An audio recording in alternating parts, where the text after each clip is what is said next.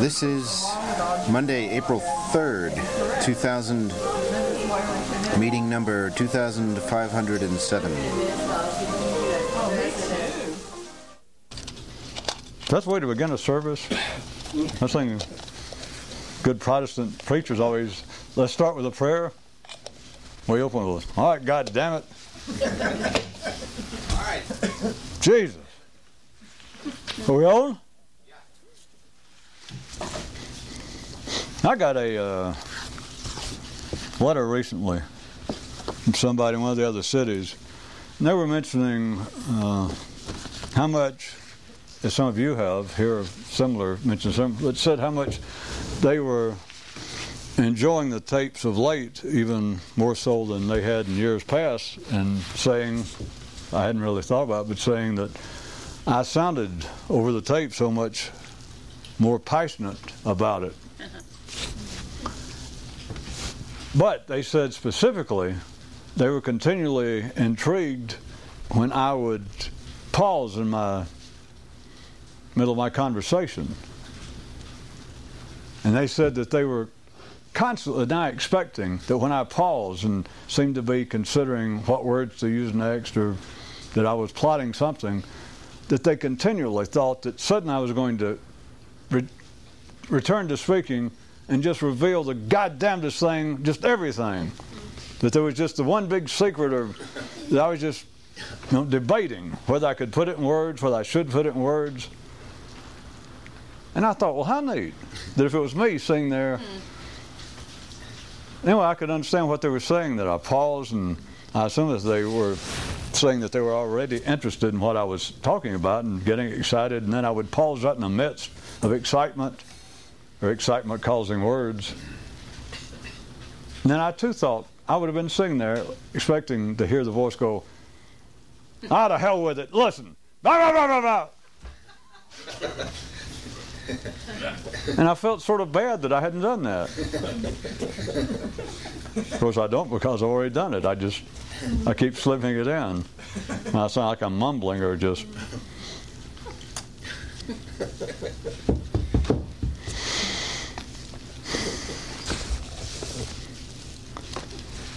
Well, every time I think of late more and more,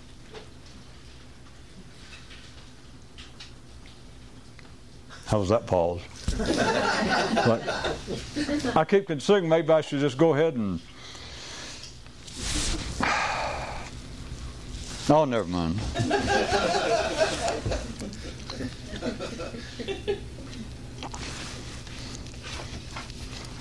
Well, I was going ahead and read. The Spirit moves me. I feel a message coming on. I do feel inclined. I've tried to almost say this before, sort of. Maybe, perhaps.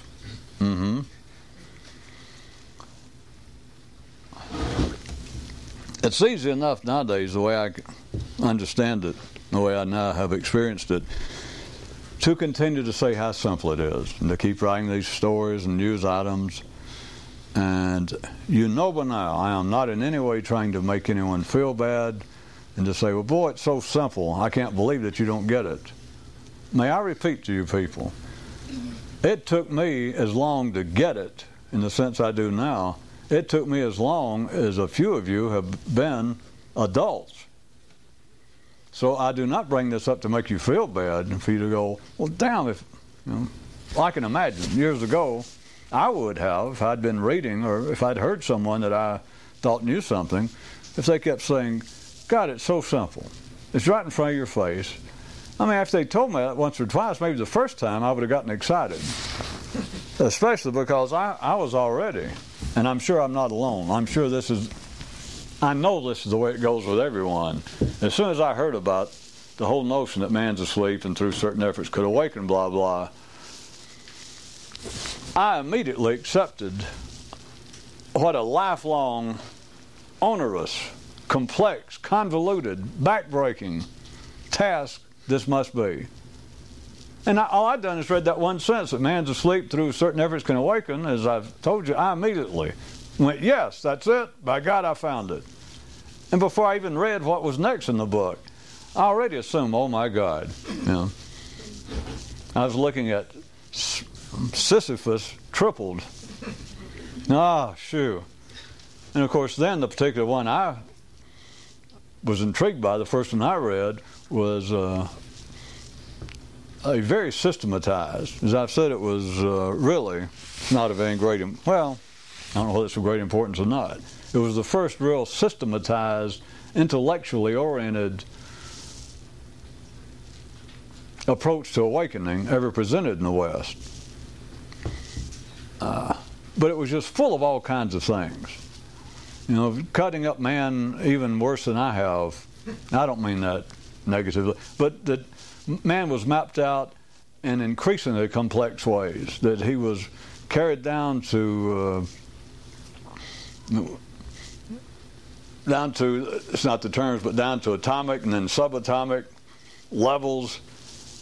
And it was just, you could, from chapter to chapter, you could read and decide, well, I've got to learn how to do X. And he says that you have got to be able to do Y in the next chapter.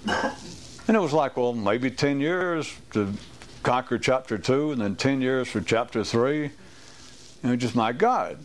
I could already sense as soon as I would read about things like trying to be eternally mindful or trying to continually remember oneself. I thought, well, you know, Jesus. First I thought, well, now that I see what it is, it's easy. And I assume also, like any of you who are saying, running across that, or be eternally mindful or to calm the mind, whatever method that you first were intrigued with, at first you thought, well, how simple.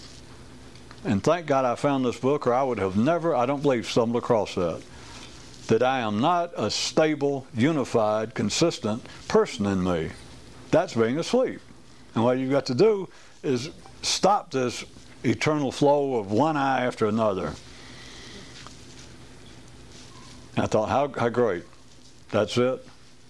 And of course, after a few days, few weeks, few months, you felt like, Jesus, is everyone in the world as weak and stupid as I am? How complex. I accepted it. I added to it. I added to it inadvertently. I didn't do anybody any harm. I added to it inadvertently when I started publicly talking about it and holding myself out as though I knew something. I look back now and I understand the complexity of it, not because I was stupid, not because you and anyone else are dense of mind. It seems complex for the very reason that it's simple, and for the very reason, or at the root of what causes what we call being asleep. That it's just all mental bullshit. You go, well, all right, let me think. No! That's mental bullshit. That doesn't sound very mystical, I know, and scientific. It's all the secondary world. It is all concoctions of the mind. And so the mind is by no means ever put off by complexity. In fact, I should read, because I wrote something about that this afternoon for you. Let me go ahead and start reading. In remarks obviously directed to his own head, one man said, quote, "You've been a good old brain. You've helped me keep my balance, adjusted my blood pressure, regulated my heartbeat, and a myriad of other beneficial operations. But tell me, please tell me, do, what in the hell is the point of the rest of this crap?" He then became silent, apparently listening for a reply. And do I have to tell you the rest?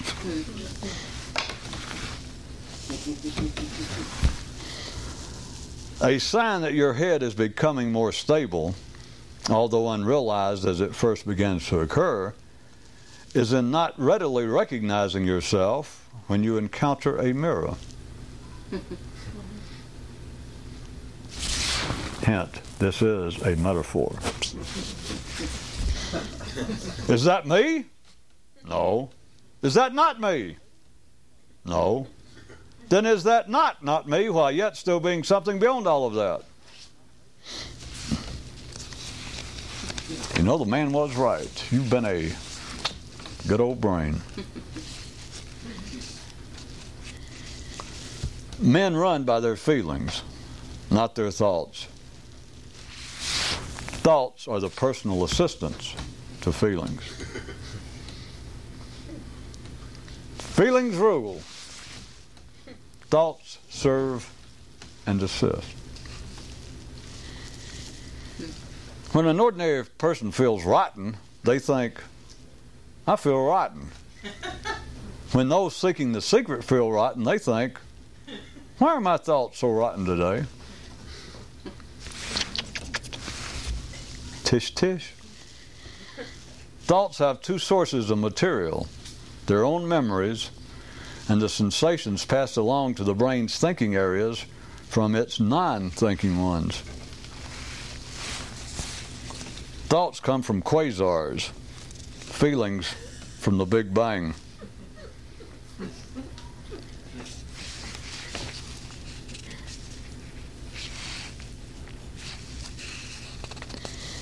That is metaphorical, but I certainly mean something by it. Something quite specific that you can observe in yourself. Or you can feel and then observe in yourself. Back to the reading. Believing that the study of a method to awaken is the same as awakening is like taking a course in unicorn tracking. Even if you graduate, there's nowhere to practice your art.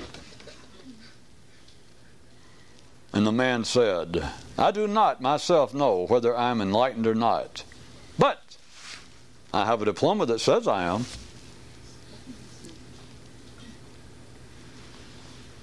And he's a better man than me. Understanding put in words is folly. Understanding never spoken is the secret graduation. Those who awaken only in a monastery never fully awaken. Those who construct a monastery in their own head and awaken therein are more awake. But they are the most awake who then flee even the monastery they constructed in their own head. To himself, the man kept saying, I've got to get away. I have got to get away. I've got to get back over the border.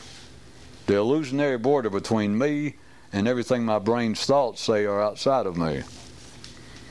I must cross over that border before it's too late. And off he went. Huh?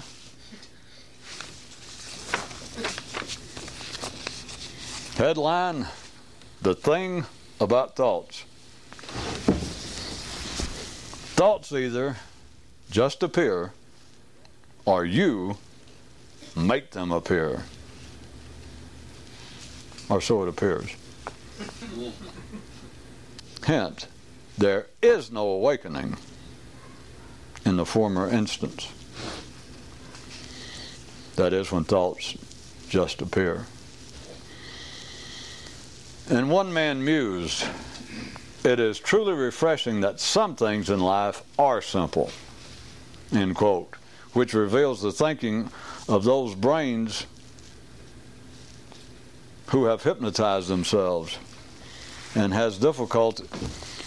And one man mused, it is truly refreshing that some things in life are simple, which reveals the thinking of a brain that has hypnotized itself and now has difficulty in seeing that all of life is simple.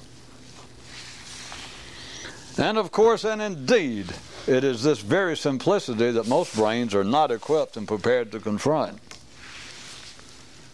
The motions of life as exemplified by man requiring that things become more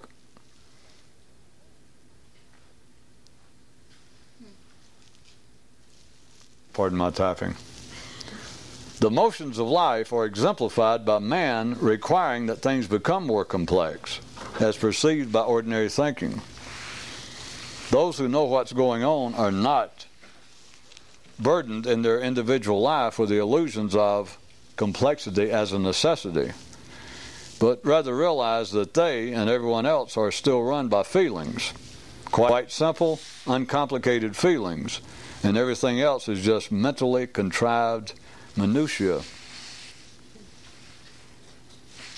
There is no doubt that men of common thought must think that ever-increasing complexity is necessary for them to live as full and proper a life as possible. For the few trying to crawl through the cracks, something resembling the opposite is in play. Thoughts either just appear, or you make them appear. And that's it. Still using conventional metaphysical terms, there seems to potentially be this particular sequence. First, you appear to wake up. Then you really wake up, which is a creature of an entirely different species. Mystics not in the know expect that some sort of extended enlightenment experience will permanently relieve them of their feelings of dissatisfaction, jumpiness, and uncertainty. 'Tis good that disappointment in the human sense is not fatal, or else we'd all be singing, "Where have all the mystics gone?" Do, do, do, do. I didn't ask for vocal critics. I asked that you listen. By nature, the brain constantly floods itself with thoughts. It is not, however, outfitted with dams and sluiceways. These a man must construct for himself. Of course, what I'm actually saying is that somehow, beyond its very nature, the brain has to impose these on itself. That is, dams and sluiceways. And someone asks, so what you're saying is that a man needs to divert his attention? To which I reply, no. What is needed is for you to stop allowing the brain to stare at itself while telling you that it is you who is doing it.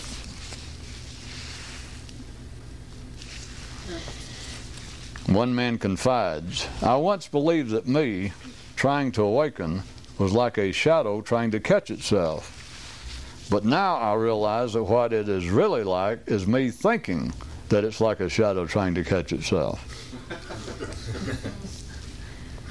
Huge, huge difference. Wouldn't you agree? Headline regarding the all-important matter of being with it. If there was objectively such a thing as being hip, then the truly hip would never let on that they were. Fact, the truly enlightened are hip. Headline regarding the matter of speed on Daytona Beach and elsewhere. Feelings are faster than thoughts, and thoughts are faster than your ability to have them and simultaneously be aware that they do not constitute a you.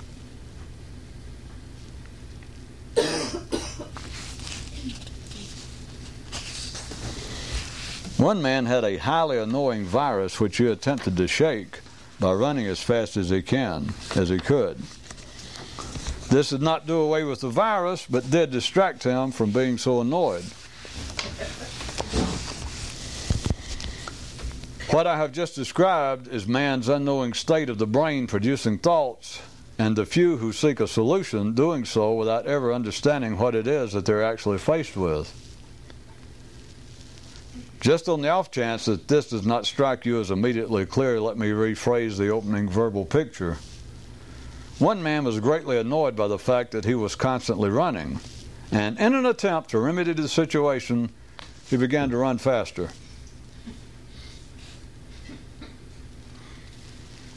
On one world, the creatures believe that the cure for ignorance is franticness.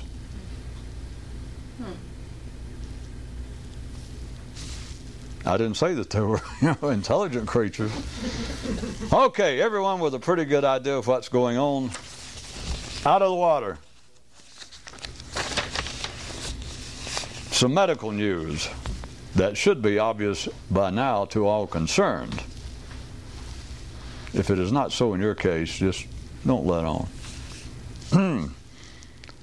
Trying, as it is called by its faulty practitioners, to wake up is an unrecognized attempt to get the brain to stop performing its natural duty. Sounds kind of weird when you put it like that, huh? No, it doesn't. What are you, some kind of weirdo? So weird that simple facts sound weird to you? Well, I told you not to let on if you didn't understand it.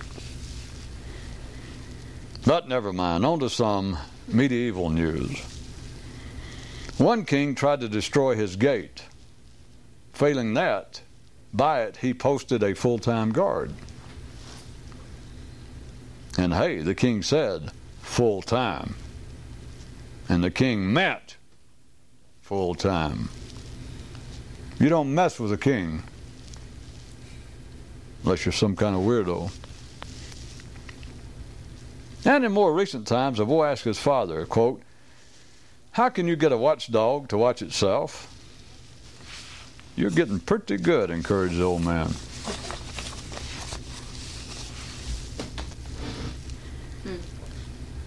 A man truly awake never thinks about being awake, and certainly entertains no ideas to the contrary. A man whose eyes have at times been opened wide, whoever believes that he has reached the end of the road, reshuts them of his own accord. Even though no one can ever defeat the ghost of a tar baby, inside the Tango Palace, the band never stops. Whether enlightened or in the shadows, everything remains in motion. Everything remains in motion and continues to go nowhere. In particular,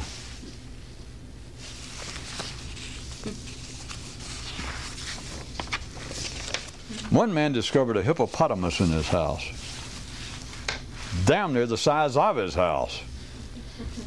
He tried to get the bulky creature out, but it took up so much space that the man had no place to stand from which to give it a push.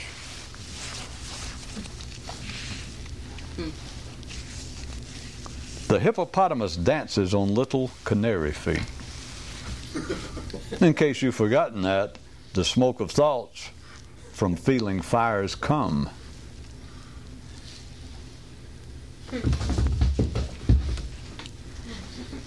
And the cry of those wanting to know might seem to be, "Open the door and let me out of here." While those who actually do know are aware that the here from which they want to escape is the thoughts they're having about a here and escape therefrom. And the only door involved is a man's forgetfulness of what I've just described. Open the door and let me out of here. As that great patriot of mental freedom declared, agitation without stabilization is the curse of the sleeping class.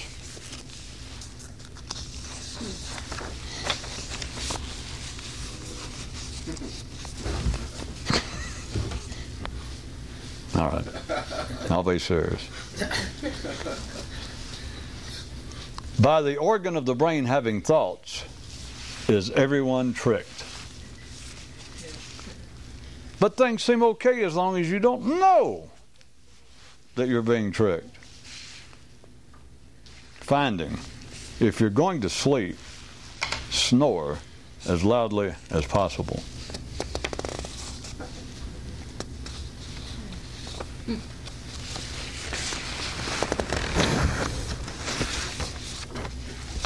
In his desire to extract practical use from the statement that a man and his environment are one and the same, one man began to try and think of and to see his environment to consist of his feelings.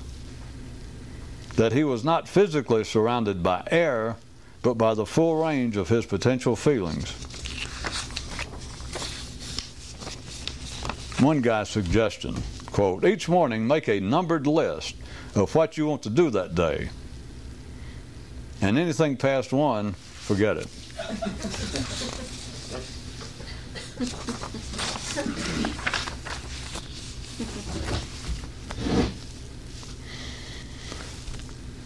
One mystic says that for many years he despaired over how his contemporaries so misread and abused the ideas put down by the enlightened ones who had gone before them. But says he has of late come to wonder if their awakened predecessors did not leave such writings knowing that they would befuddle and mislead their inattentive would-be successors.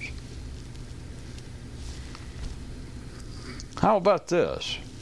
If it could be determined absolutely that, for instance, a jackass will never understand what's going on in life, then why torment him by making him believe that he can?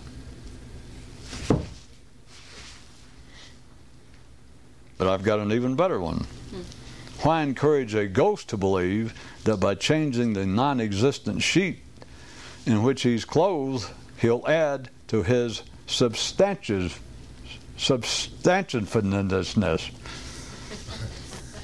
Substantiveness.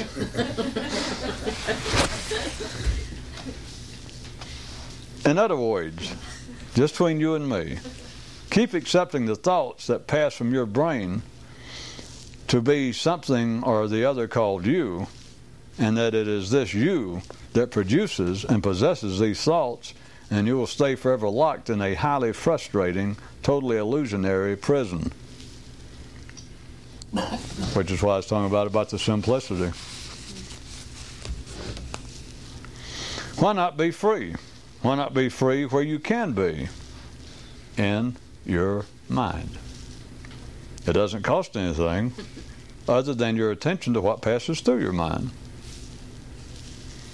Why continue to be befuddled and misled by ideas, be they grand and marvelous or petty and mundane? They're not yours, and they damn sure aren't you.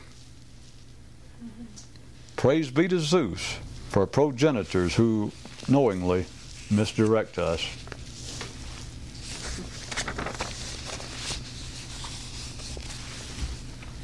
Headline, the matter of enlightenment cut to the bony quick. Trying to change your mind is swimming in mud. And don't waste my time pointing out that that's not possible.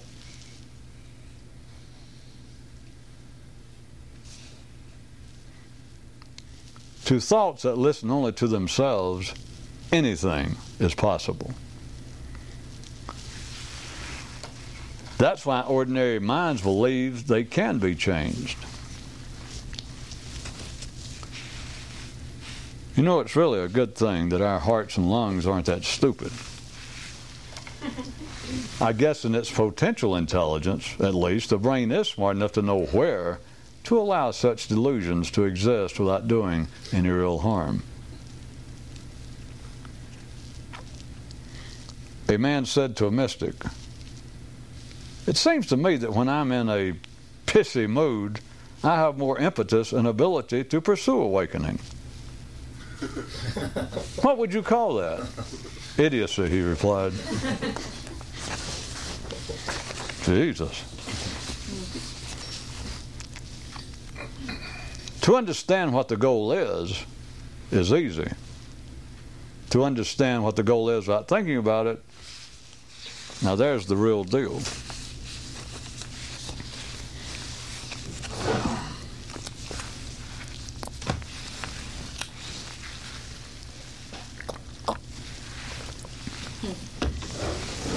The complexity I was mentioning of all the apparent complexity of all the systems. And for me to say apparent complexity, I feel is doing a disservice.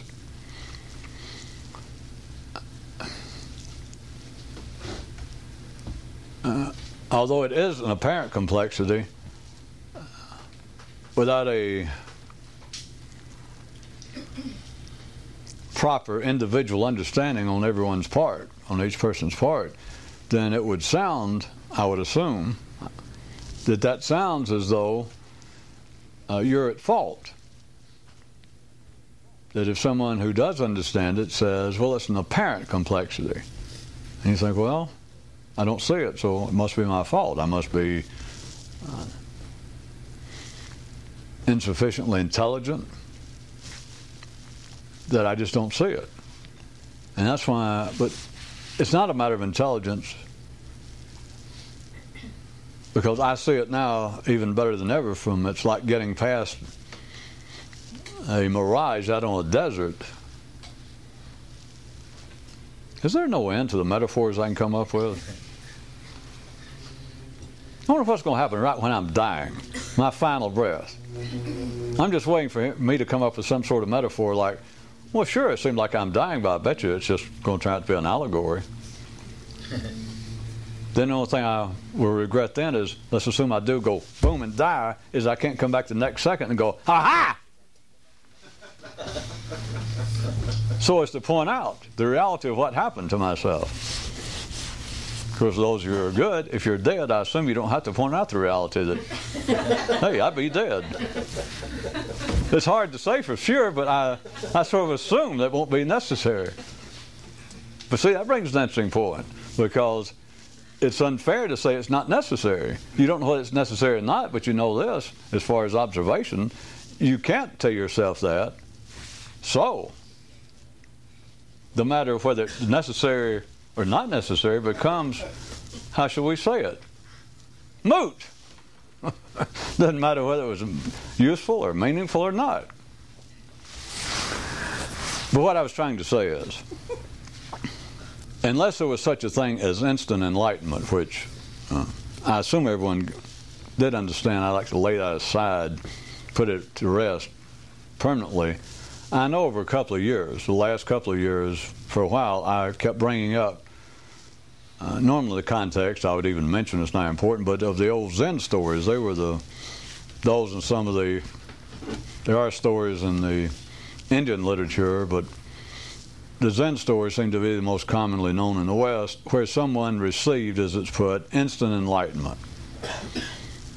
You know, I even made up my own version, as you remember, of the kid that never even heard of Zen that came to deliver pizza and knocked on the door of the monastery, and the Zen monastery. And they said, who's there? And he said, pizza delivery. And they said something like, we'll be there in a second. And he suddenly received his enlightenment. That's my version. I just cut it to the quick.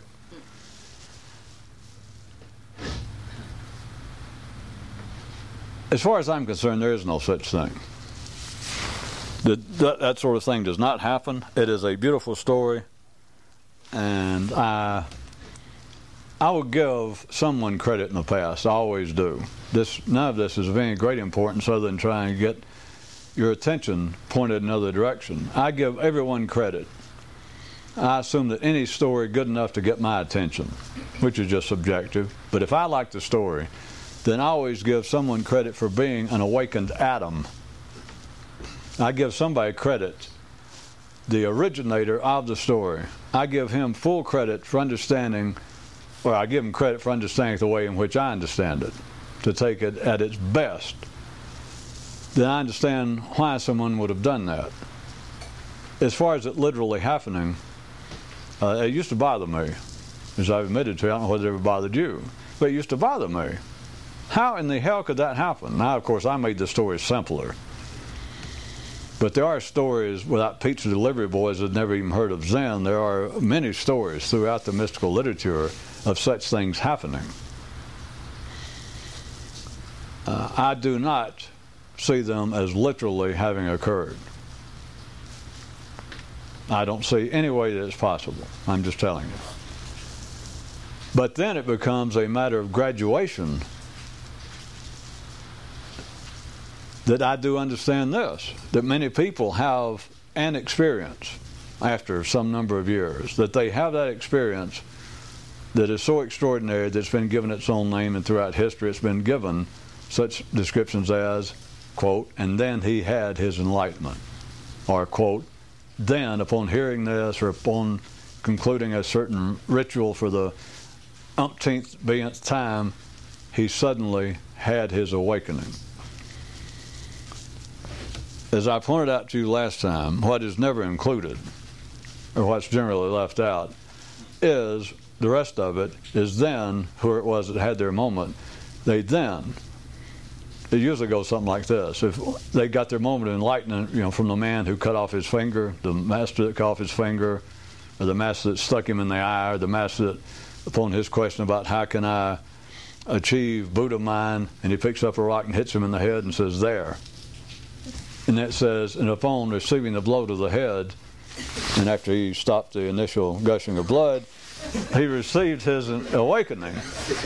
But then the sentence that's normally left out is, and he then settled his affairs and moved into the monastery and spent the next 50 years studying with the master that hit him with a rock, stabilizing, fleshing out, completing, is the word normally translated into English, completing, fulfilling his enlightenment. In other words, the experience is not the end of it.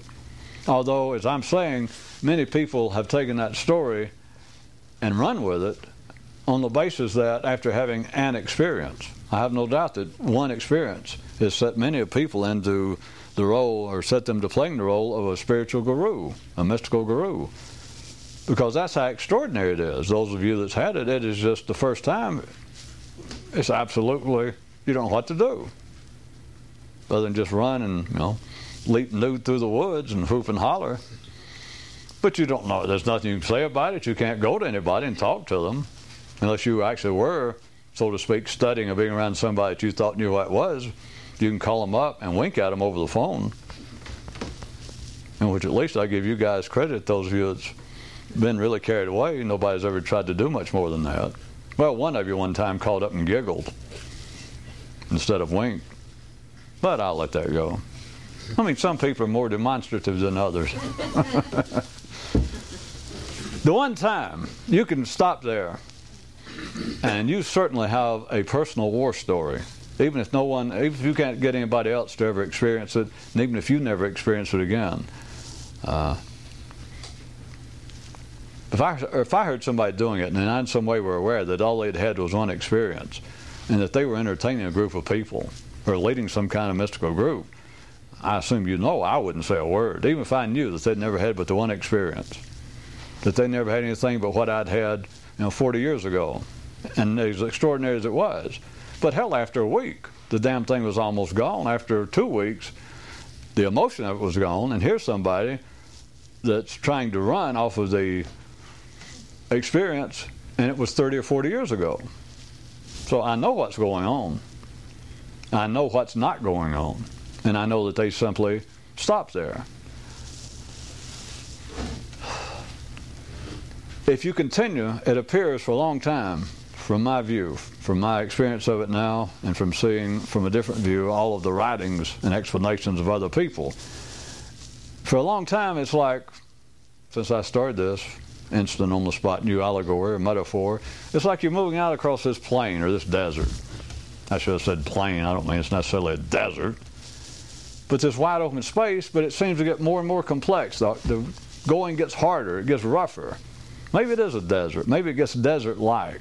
It gets sandy. It gets harder to walk. You feel like you're trudging.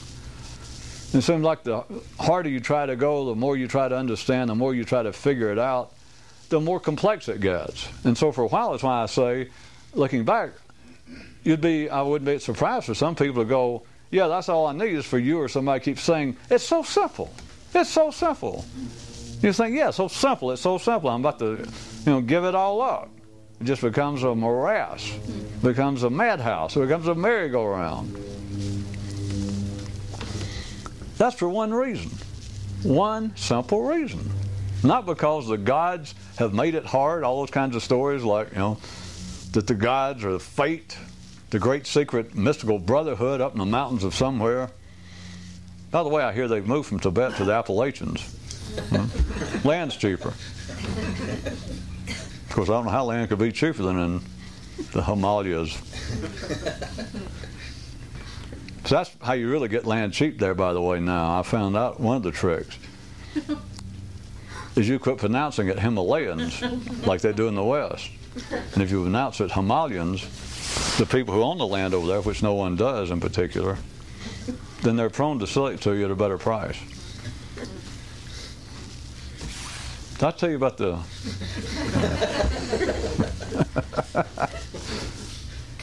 I keep forgetting now. Well, but see, the complexity is not through these kinds of stories that man has been cursed, or that it's all a big test, or that it's some kind of evolutionary process and that only a few people will fight through it. I'm telling you one more time, because I know how hard this is to see. I know how seldom it's been seen. And as I pointed out to you, whether it means anything, I know of no written record of anyone ever pointing this out. That is, that the state that mysticism has always called being in the dark, being deluded, being under some evil influence, being asleep, that it is man's normal state.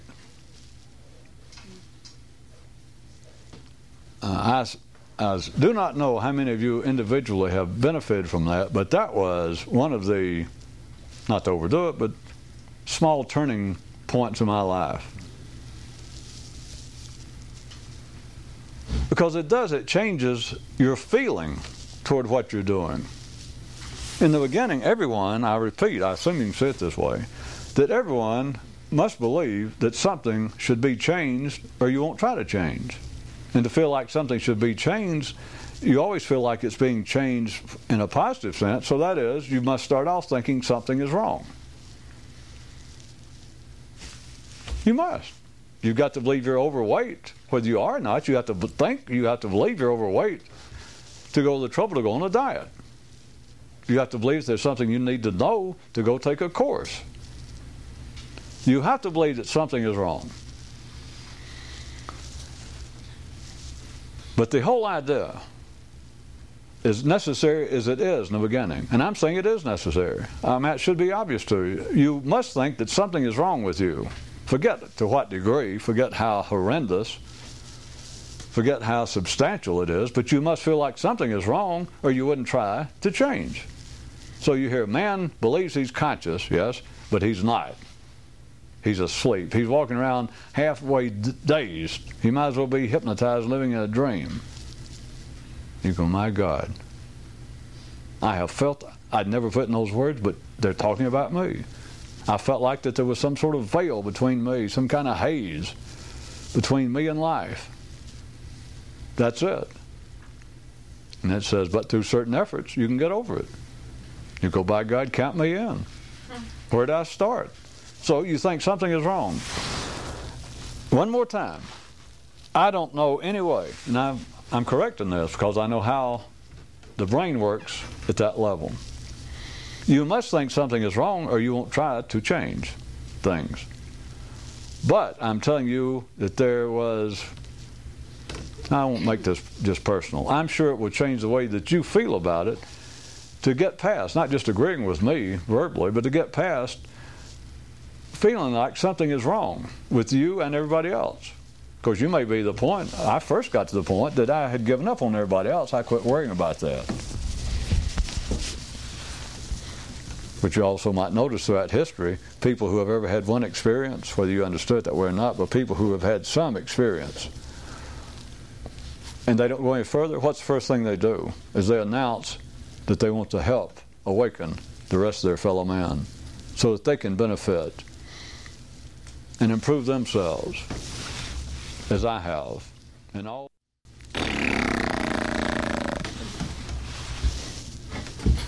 Now, you know I'm being dramatic.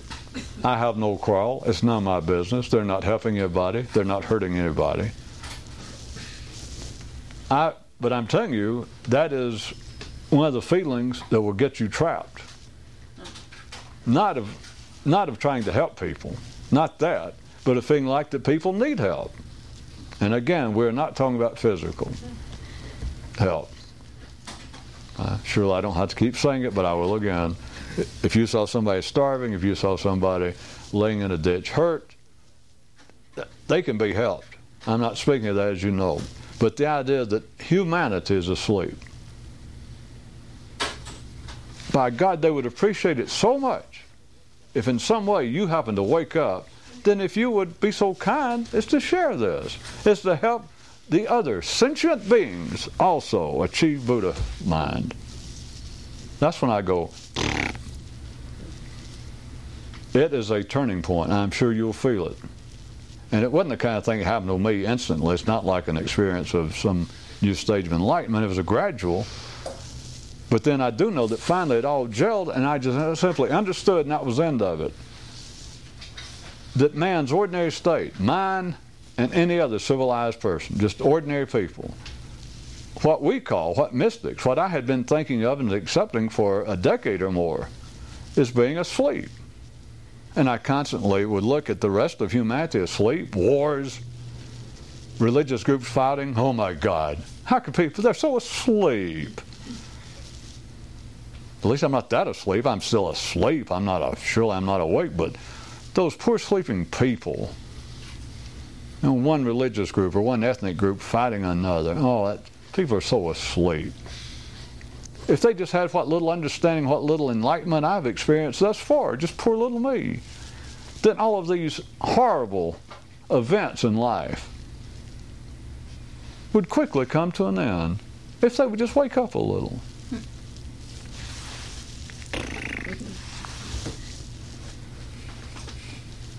You may have had some experience and you may understand a little bit, but you are still in the dark with your eyes closed. You at least need to open your eyes and realize, well, I'm in the dark. And that's what I'm saying is the kind of corner you turn. I don't know whether maybe I'm spending too much time, but I'm telling you, it will have an effect. You will feel it when it finally sinks into you. It will have a personal effect on you. The way you look at this, to realize that the ordinary state, the one that we rail against, or I do on your behalf, God damn it, I'm sick of being asleep, as though it's an illness, it's a sickness.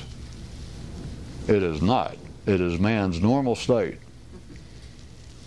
And I'm telling you, it is beneficial. It is beneficial in a way that you can't imagine until you experience it, for that to really sink in.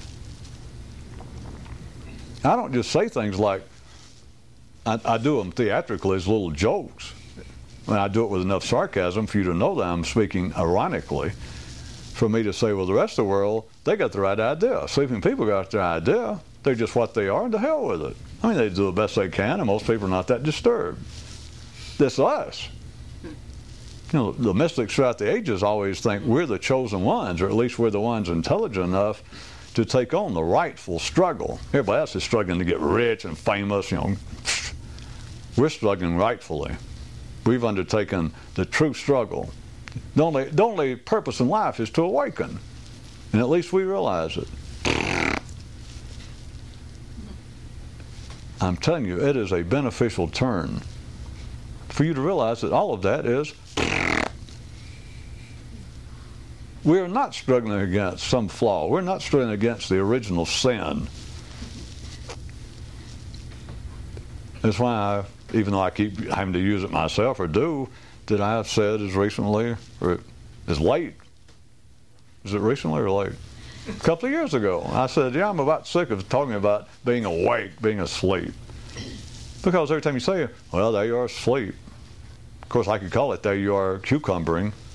But my tone of voice, you would know what it is. The talking part of your brain to put the sentence together, you just discard the cucumber part. You'd understand it was an assault on your normal state, which, you don't really need any encouragement. Not if you're my kind of mystic. You go, oh, hell yeah, tell me about it. Kick me, I deserve it. You've got to feel that way to ever try to do anything. But I'm also telling you, it is very beneficial in a way that you cannot imagine until it happens. Just realize you don't start off in a hole. Neither you nor humanity. There is no hole in the universe. When I say a hole, a point of a depressed place. That humans are all standing down there like some cartoon, I guess, of a trashy version of a cesspool of hell that everybody's standing up to their neck and slime and goo. Like, I got to get out of here. That this is being asleep. No. Everybody starts off standing upright on this planet. Everybody starts in the same place. Everybody ends in the same place, a few feet under the planet. But at any rate, we are not in an anomalous state. you don't know what a relief, and you don't know how beneficial it is for you to realize that. And you can't just adopt it. I'm sure some of you have tried. I'm sure some of you feel like that you could sit there right now and go, well, you're right. There's no doubt I can see that. Keep looking. Because when you feel it, it will have a real effect. It just changes everything. And it just does. For you to realize that what you're trying to do, and this is when I try to make sure that you understand I'm being ironic, and I say, we're kind of idiots. We're not the chosen ones. We're not the chosen few. What we're trying to do is unnecessary. You might say, I know it's unnecessary. No, let me be. It's unnecessary. And you may think, I understand that. No, let me be blunt. It's unnecessary! When you truly, it has an effect. When you understand that, and I know surely all of you will verbally or thoughtfully agree to that. You're sure it's unnecessary. Nobody's making me do it. Nobody knows whether I'm trying to do it or not. If I don't talk about it, no one knows. I could be living with someone. I could have be living in the same room with somebody. And if I never mentioned it, they wouldn't know it. And I realize it now, ordinary people, being asleep, they wouldn't even realize I'm involved in some great internal struggle to expand my consciousness. They would never know it. There's a reason for that.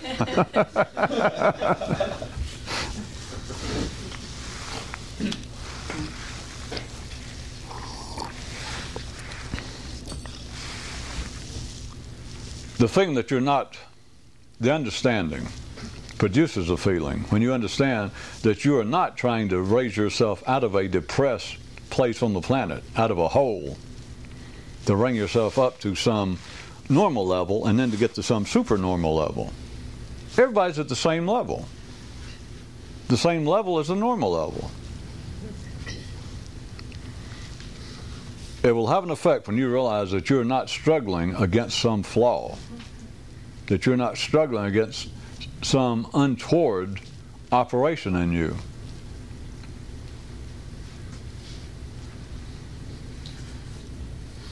Except when you're feeling kind of shitty, that doesn't matter anyway.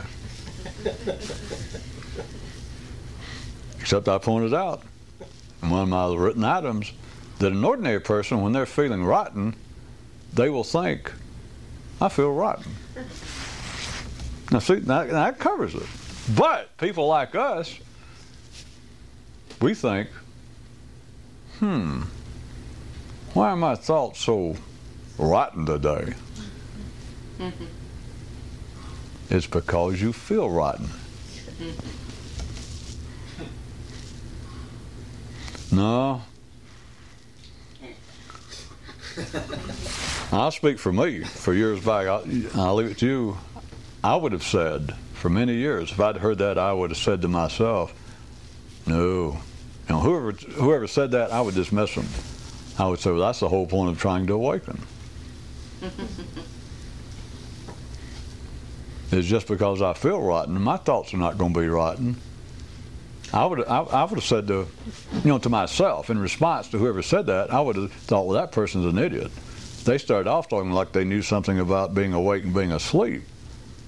But that's the whole point of struggling to awaken, is to get to the point that just because you feel rotten, then it no longer affects your thoughts. In all sincerity, may I tell you, get a grip. That was me talking to me, I guess. Does anybody understand? You got two choices. Thoughts either, quote, just appear. They're just, or you make them appear. Apparently. Always got to put that in parenthetically. Do you understand, when thoughts just appear, they appear above ground. Below ground,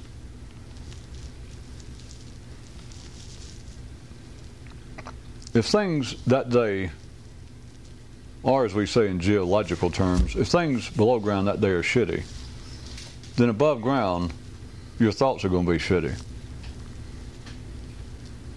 Yes, but someday I'll shut up. Shut up. Yes, but the whole point is someday I'll overcome, be able to. Shh.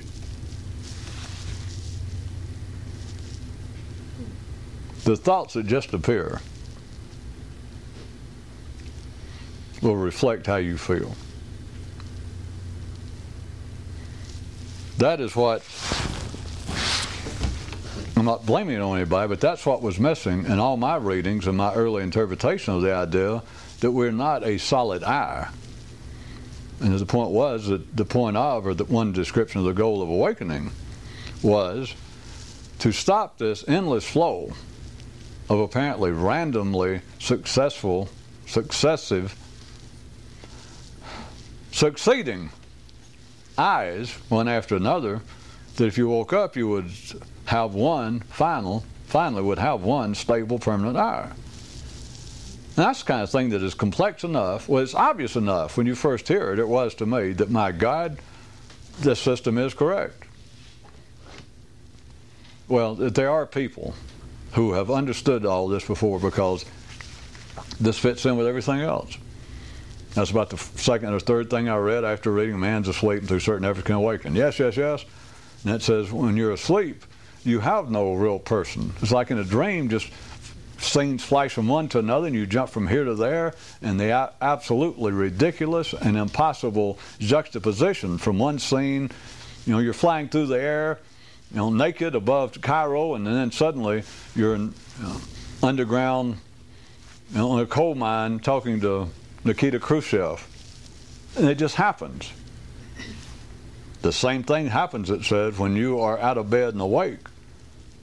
You have these eyes that have no relationship to one another. It's because you're asleep and they just continue to flow through you, and each one says that they're you, and then the next one's you, and you don't notice it. But if you would only awaken, that would stop and you would have one eye. As soon as I read that, I thought, Jesus. God, if I could just find whoever said that. If they were still alive, that's it. There was no denying it. But as always, it's nobody's fault. There's a missing piece. Yeah, that's the name of a good description. If you look at it physiologically, which I've been trying to get you people to do, some of you still insist that you won't admit it, but you still wish you were in the rose-colored chevron robe, floating halfway off the ground through India or Tibet, with a glow around your head so that other people would look and go, she finally awoke. There's no doubt. Anybody you look up and they're floating around with halos and you think they finally awoke, you do understand, but now they didn't awake. That's not what's going on. Think about the people that walk past you in the street and you'd never see them, never recognize them. I don't mean that they're all awake, but if there is anybody awake and you pass them on the street, they were in that bunch.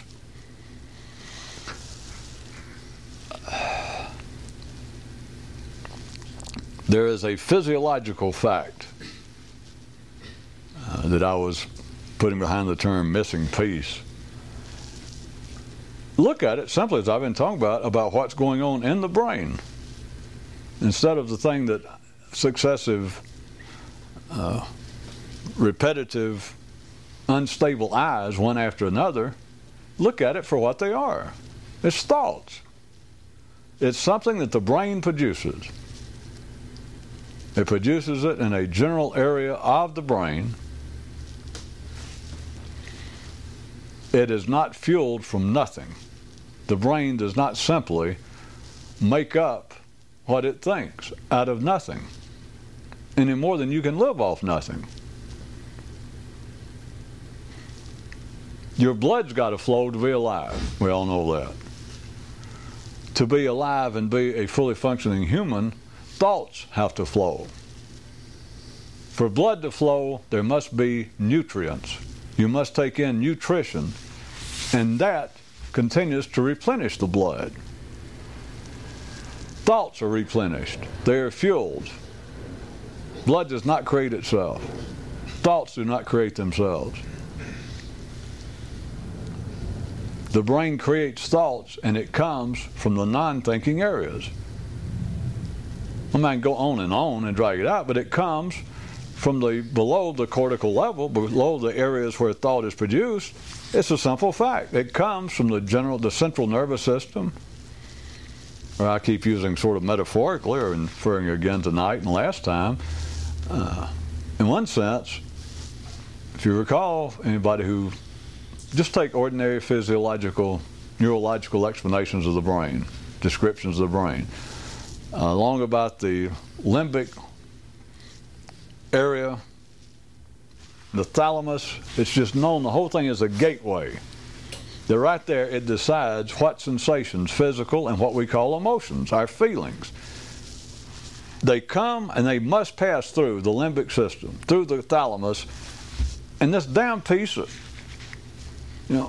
this cellular lobe, this mass, these molecules, these cells, through electrical chemical processes, God knows. Is it astounding? Is it beautiful just to even think about? We have feelings.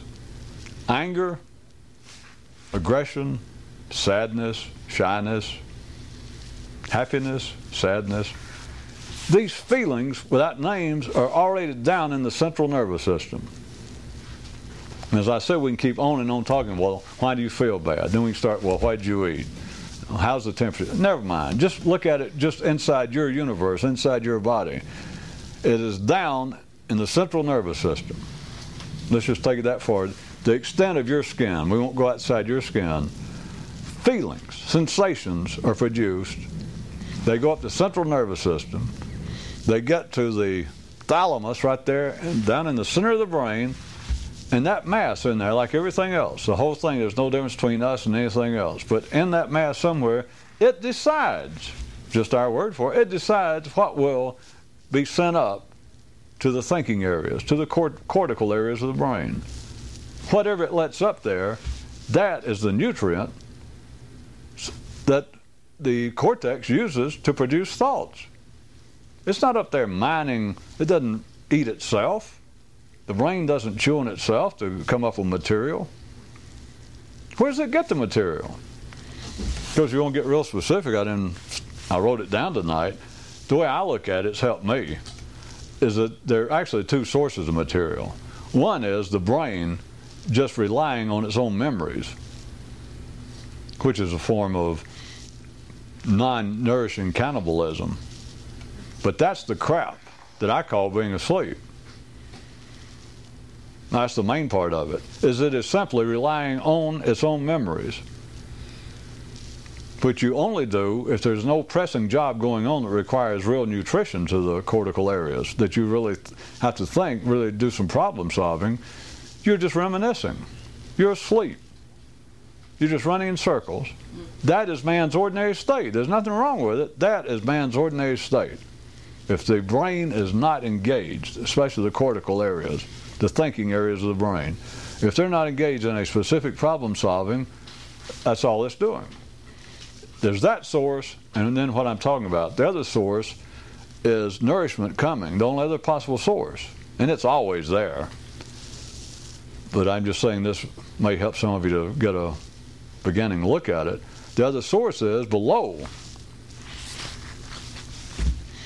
the thinking areas, is the nourishment coming up from the central nervous system, from the entire organism, and it gets through that gateway of the thalamus, if it does, and it decides whether to let up shitty feelings, happy feelings, full feelings, hungry feelings, and it lets it through. And if you don't know it better, then you're suddenly having real rotten thoughts. And, of course, ordinary people, as I said, all they'll do, even if they took any notice of it, they just think, well, I feel rotten. Big deal. They'll take it out on their wife or husband, bark at a stranger, give the finger to someone on the expressway. What the hell? It's just being alive. I don't feel good. Get off my back. But people like us, I'll speak for me. For years, I'd wake up and suddenly having real pissant thoughts, real aggressive thoughts. Just at nobody. Just wake up and be mad at the alarm clock. Just kind of edged off at the world. Jesus. It's another day? But then, no. But then, not being an ordinary, pecker-headed son of a bitch. No, I was a mystical-headed, pecker-headed son of a bitch. I go, wait a minute. Why? Why, today of all days, am I having such pissy, rotten thoughts? Now here's something. Here's a day's or another year's worth of material for investigation. You're having rotten thoughts because you feel rotten. Yes, but I must overcome. I ask you, hush. You don't know what you're talking about. It's not that there's nothing can be done. That's not it. But what you're saying can't be done. What I said for years can't be done. Now, that's a sign of weakness. Anybody would say that you're not ever going to, you might as well get used to the fact that you're going to have rotten thoughts if you feel rotten. Whoever said that, they may have claimed to be a mystic or involved with a great secret struggle to awaken, but they were a sham. They're not even worth fooling with. Because it sounds as though they were just making a fatalistic statement if I'd have heard that. I'm not saying that there's nothing to be done, but I'm saying there's nothing to be done regarding the fact that the thoughts that just appear, if they're rotten, there will be rotten if you feel rotten. There's the simplicity of it. Then you're supposed to go, well, then in that case, what could I do? And then you're supposed to go, wham, and fall on the floor and have your moment of enlightenment.